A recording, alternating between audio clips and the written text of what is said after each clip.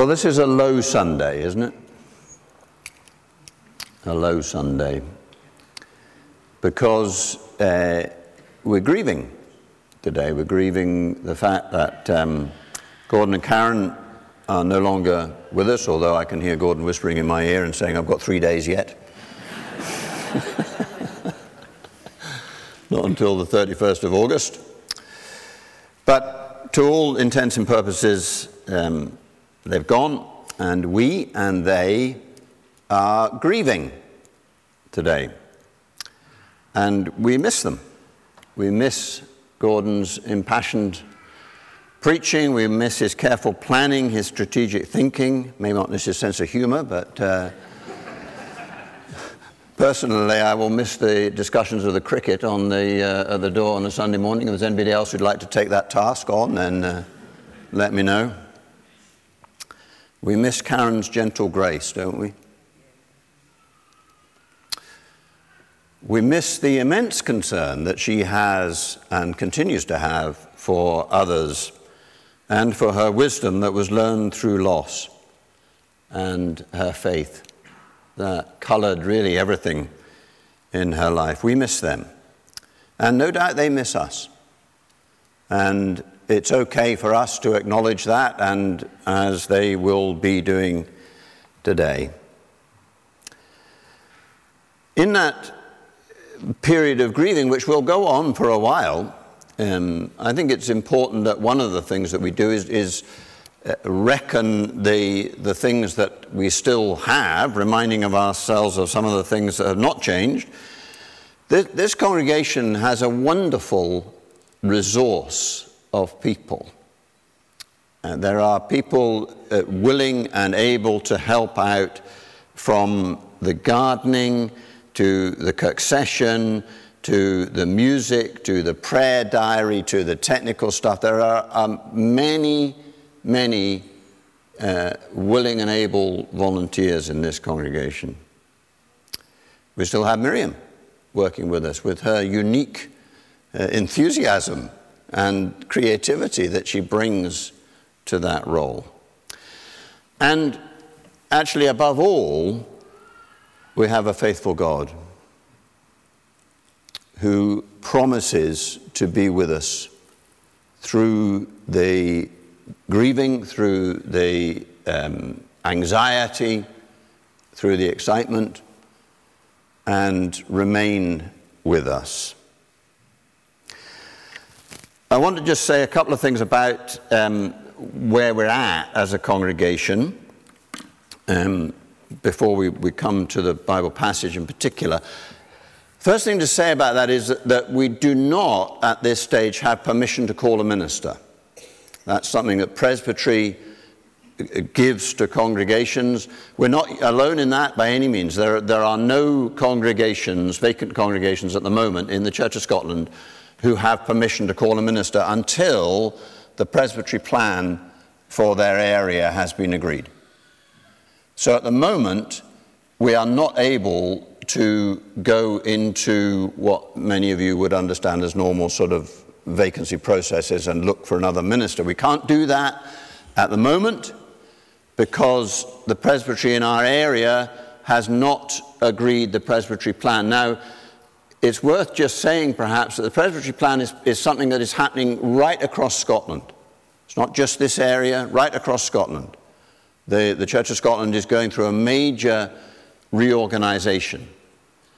And it's up to each area presbytery to decide exactly how that's going to look. The timescale for that, I understand, is that it should be, the presbytery plan for our area should be agreed by the end of this year. And at that point, we will get permission to call a minister, hopefully. It almost certainly will mean a reduction in the number of ministers. For example, in East Kilbride, there will be probably fewer ministers. It may include some guidance about what buildings are going to be used in the future. But until that presbytery plan is agreed, then we will not have what the permission to call a minister that we need in order to proceed. So we're in for a period of uncertainty. and it will go on for a little while. We do have an interim moderator. His name is Andrew Rooney, and he is Minister of Kirkmere Hill, I think. Is that right? Yeah.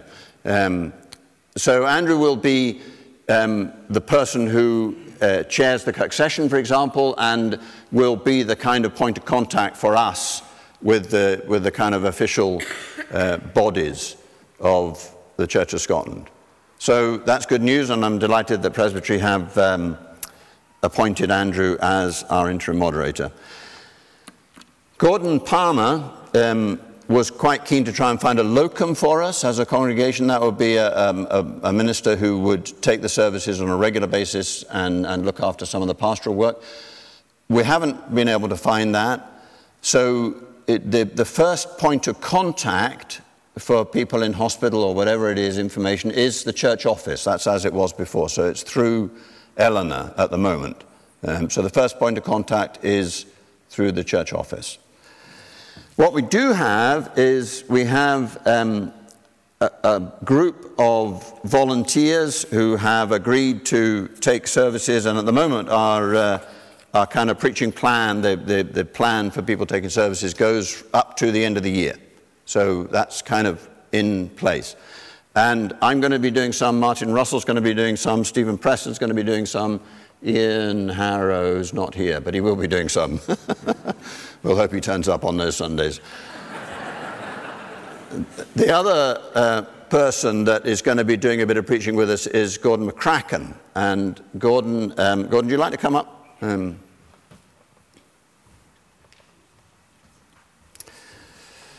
Gordon is a retired minister. He was minister in Whitburn, and then he was a colleague with me in the interim ministry team. And then most recently, Gordon has been the Presbytery clerk for Hamilton Presbytery, he's now moved on from that job. And we welcome you, Gordon, and Jess, your wife, who's here today. Give us a wave, Jess. Thank you very much. So I thought it would be quite helpful for you just to kind of have a look at him. And so there he is. So you can make up your mind whether you're coming next week or not. So yeah. Okay. We're going to do just a little bit of a dialogue that let you get to know Gordon a little bit. So Gordon, where are you from? I'm from Glasgow, from the West End of Glasgow. The inner West End, not the posh West End. Denniston? No, that Denniston was East End. I worked here for a while. Oh, but okay. No, beside the Kelvin Hall, okay. Kelvin Grove Museum area I was brought up. Say a bit about how you became a Christian. I can't remember not being a Christian. Okay. Although at what point I actually made the big decision to really commit myself is a different story. But I grew up in the Kirk. I went to Sunday school in the morning in the local parish church. Where was that? That was in Kelvin Hall. Okay. Artisans Gospel Hall at night.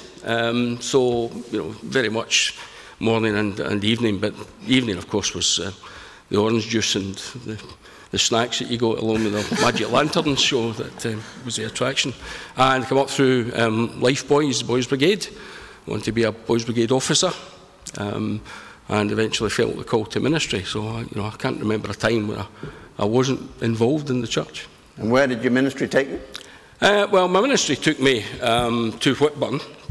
I was there for nearly 14 years. I then went down to Kilwinning in Ayrshire. I was there for just over 3 years. Adjustments kind of put paid to that. I then went into interim ministry and I worked in various places. I think we reckoned, 10 moves in 11 years, Jess? Everywhere from Dumfries in the southwest to Peterhead in the northeast, and all stops in between. When I went from Dumfries to Peterhead, one of my colleagues who was a chaplain in Berlin said, "You must have been an awfully bad boy to send from Dumfries to Peterhead." So, yeah. Okay. Do you like cricket? I do like cricket. Oh, good. I'm not a fanatic. That was my former PA when I was Presbytery clerk. She was a cricket fanatic, Hardin Gordon. But I do like cricket. I played cricket when I was younger. So I have a passing interest in the game. Do you know what the situation is in the Test match with South Africa at the moment? No, I'm afraid I'm not that into it. So, okay. Tell us who the important people are in your life. Important people in my life are my wife, Our family, we don't have any children of our own, but we've got nieces and nephews and so on that we're very, very close to. They're the most important people, apart, of course, from the man. And you're living, where are you living? Live in Lanark, Okay. so it's about a 45-minute commute to get here. But, Yeah, okay. Well, it was nice this morning over the hills.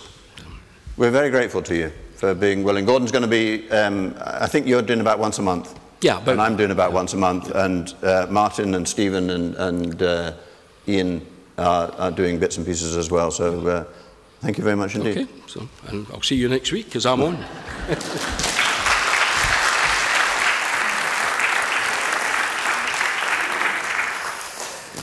Okay, let's turn to God's Word and have a little think about this. These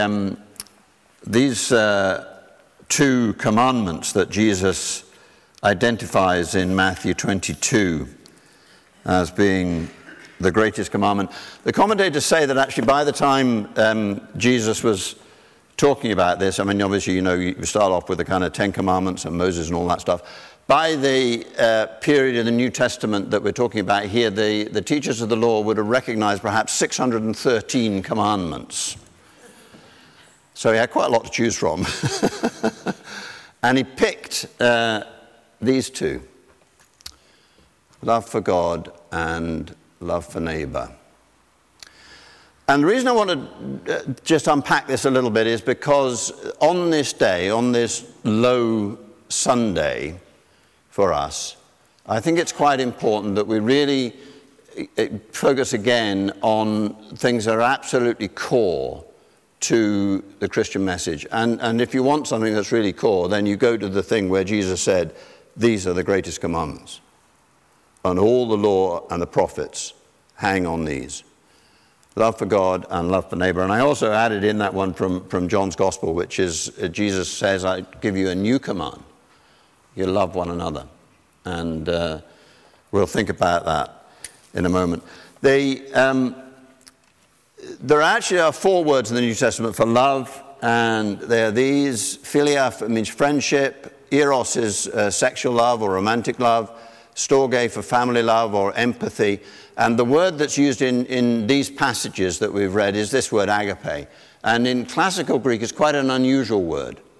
It's not used very much in Greek writing of the time.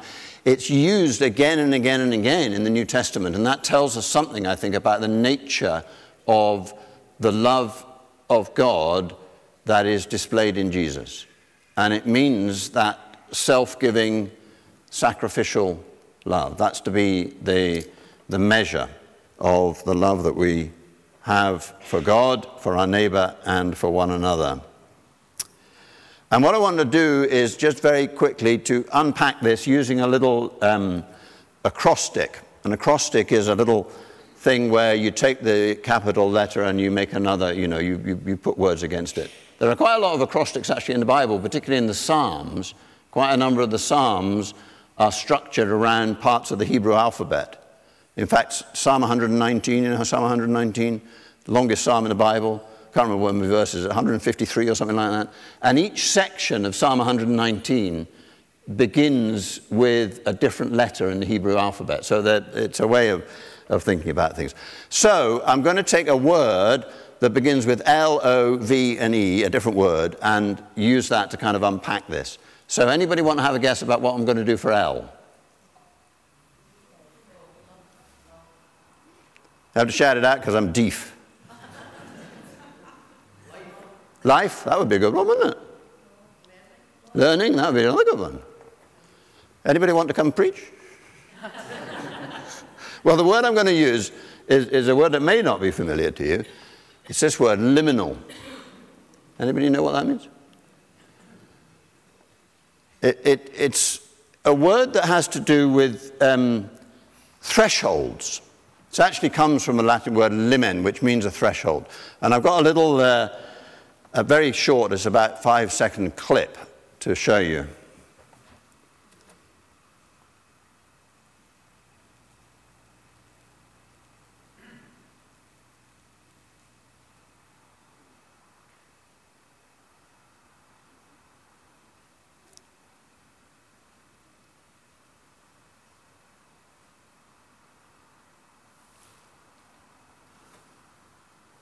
That's what liminal means. A liminal space is where you're crossing over a threshold. You're moving from one kind of reality to another. And liminal space it always has kind of anxiety attached to it, often excitement attached to it, and it offers something new because you're moving out of one space and into another. Those of you that know C.S. Lewis's Narnia series, there's a lovely illustration in that. The last book of that series is called The Last Battle. Anybody know the book I'm talking about? It's called The Last Battle, and it's where the forces of the forces of good in Narnia are battling against the forces of evil at the end of the book. And there's a wonderful scene in that book where there's a stable where the false god, who's called Tash, I think if I remember right, has taken refuge. And Lucy and Peter and all the others have to go into this dark space, this stable where this god Tash is, and they're expecting the worst. You know, it's gloomy and it's black and it's evil. And they go into this, they go through the door of this stable.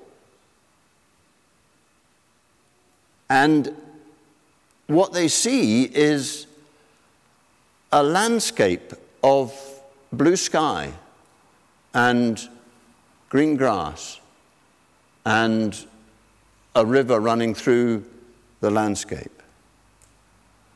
That's a liminal space. That's a space that opens up into something completely different. This would be the reference, I suppose, for me, that in terms of thinking about it biblically, Revelation 3:20, behold, I stand at the door and knock. And of course, what that's about, in part, is about Jesus coming into our lives, Jesus walking over the threshold into our lives, and everything beginning to change because of that. That's a liminal space right there. So liminal.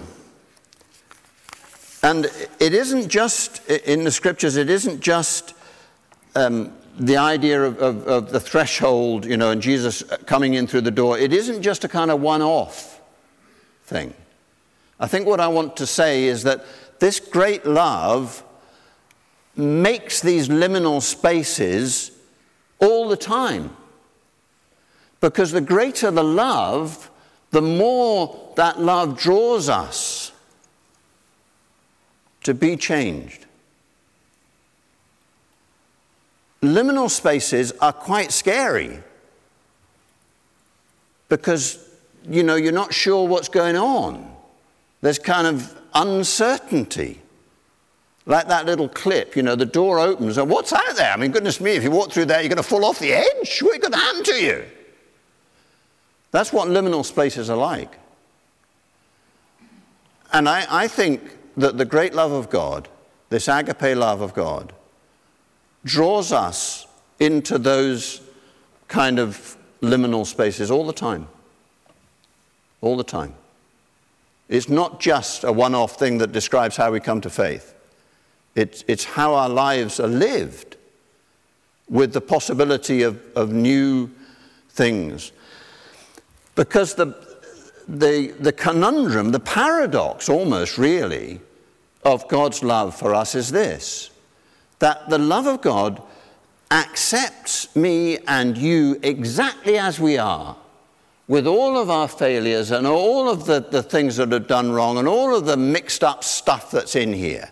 Accepts us absolutely, no questions asked, but will not leave us there.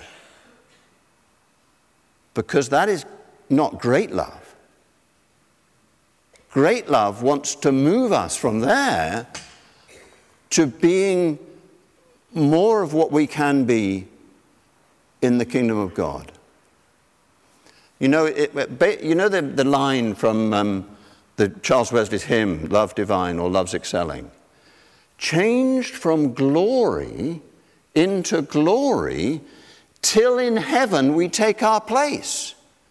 That's about this kind of liminal space moving us all the time into places where we can reflect better something of that love of God.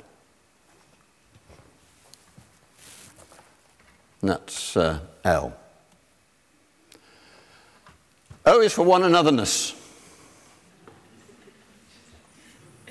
And the verse that, there are lots of verses actually on this. Be devoted to one another in love, honor one another above yourselves.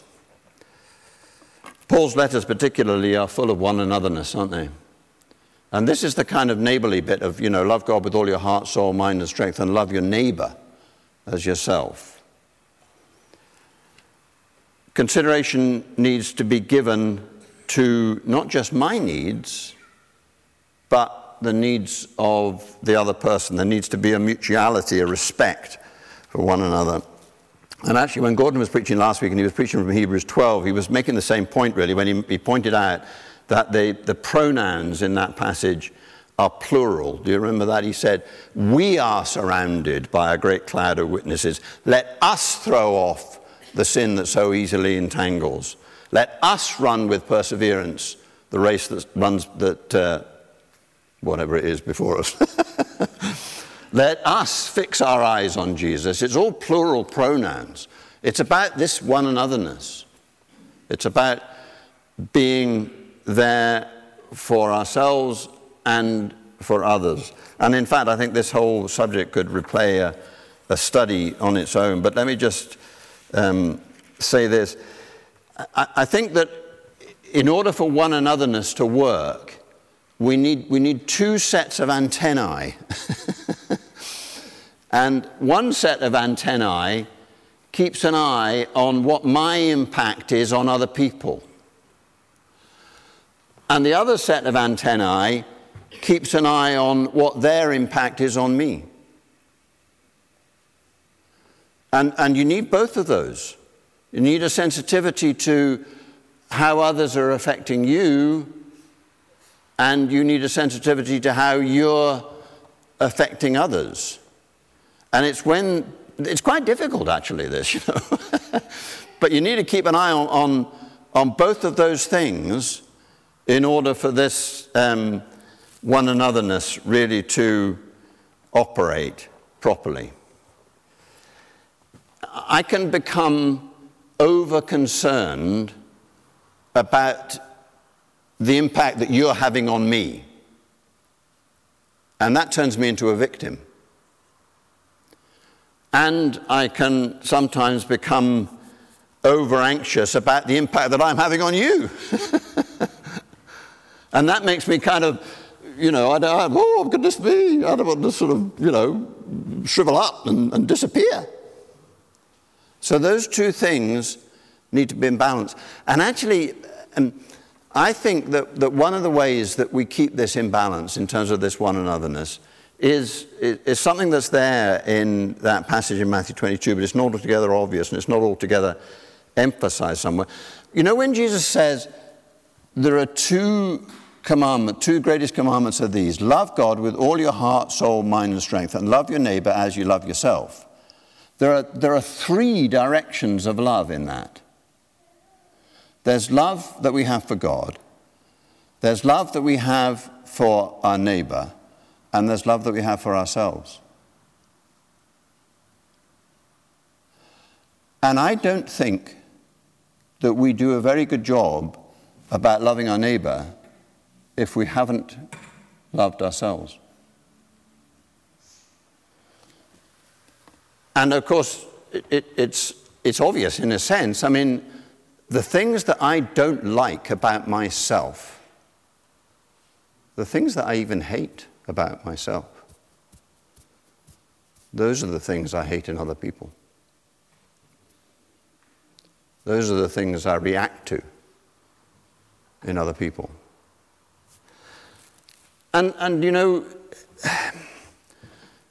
sometimes the things that I don't like about myself are the result of quite deep trauma or failure in our experience. then they sometimes are visited on us. But when there's stuff in there that really I think, oh, then it's hard to love other people, to love others, to love our neighbor properly. So this business of loving myself means allowing that grace of God to say, you know what? You're loved. Unconditionally, agape. Unconditionally. And that means actually, you know, there are other people, you know, some of you out there, you've got the same hang-ups as me. Not, I hope not very many of you, but some of you have got the same hang-ups as me. But I can love you in God's grace because I'm learning that God accepts that in me. That's not an easy task, but this is great love. This is one another love. What about V? What do you think I'm going to do for V?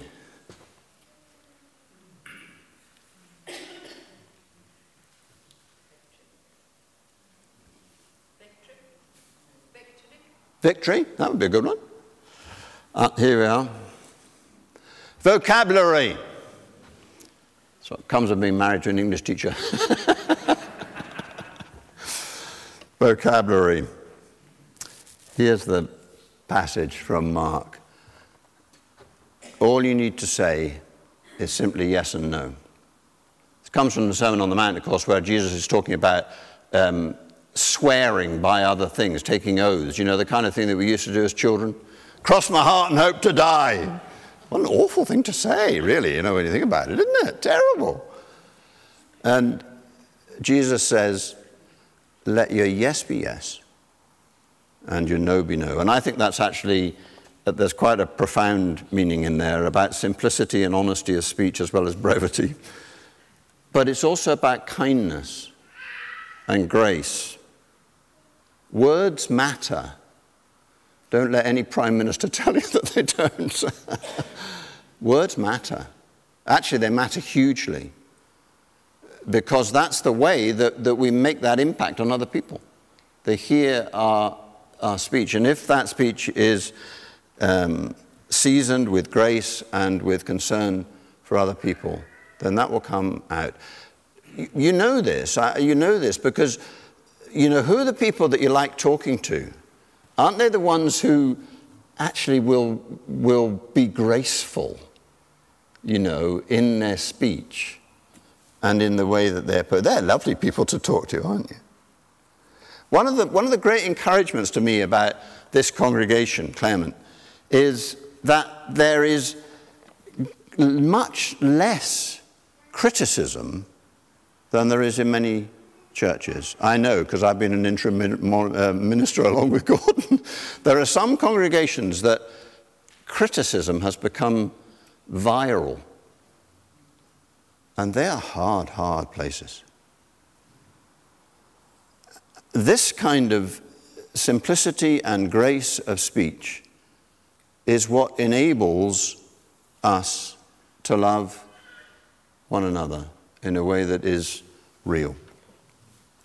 Okay, and the last one is this, encouragement, and I've kind of covered this a little bit already. Here's the verse, therefore encourage one another and build one another up, just as you are in fact doing. And that's a really nice verse for Claremont too, actually, because what I just said about, you know, this being a place where there isn't, I don't want to rubbish criticism. Constructive criticism is necessary. Things don't change without that. But that needs to be in the context of a place where encouragement is given. I remember hearing somebody say once that, you know, a boot up the backside and a pat on the back are only about 3 vertebrae removed from each other. But the impact they have is hugely different. And if we learn how to encourage one another, literally, you know, put courage into each other, just as in fact you are doing. And again, I think that's a thing for Claremont, actually. I think you're good at this. I think we're good at this. And over the next period of time, with all of the uncertainty that's there and all of the anxiety that goes with that, along with the excitement of these liminal spaces, it's something new is coming, you know. And the Lord is calling us to step on that threshold and to move beyond that.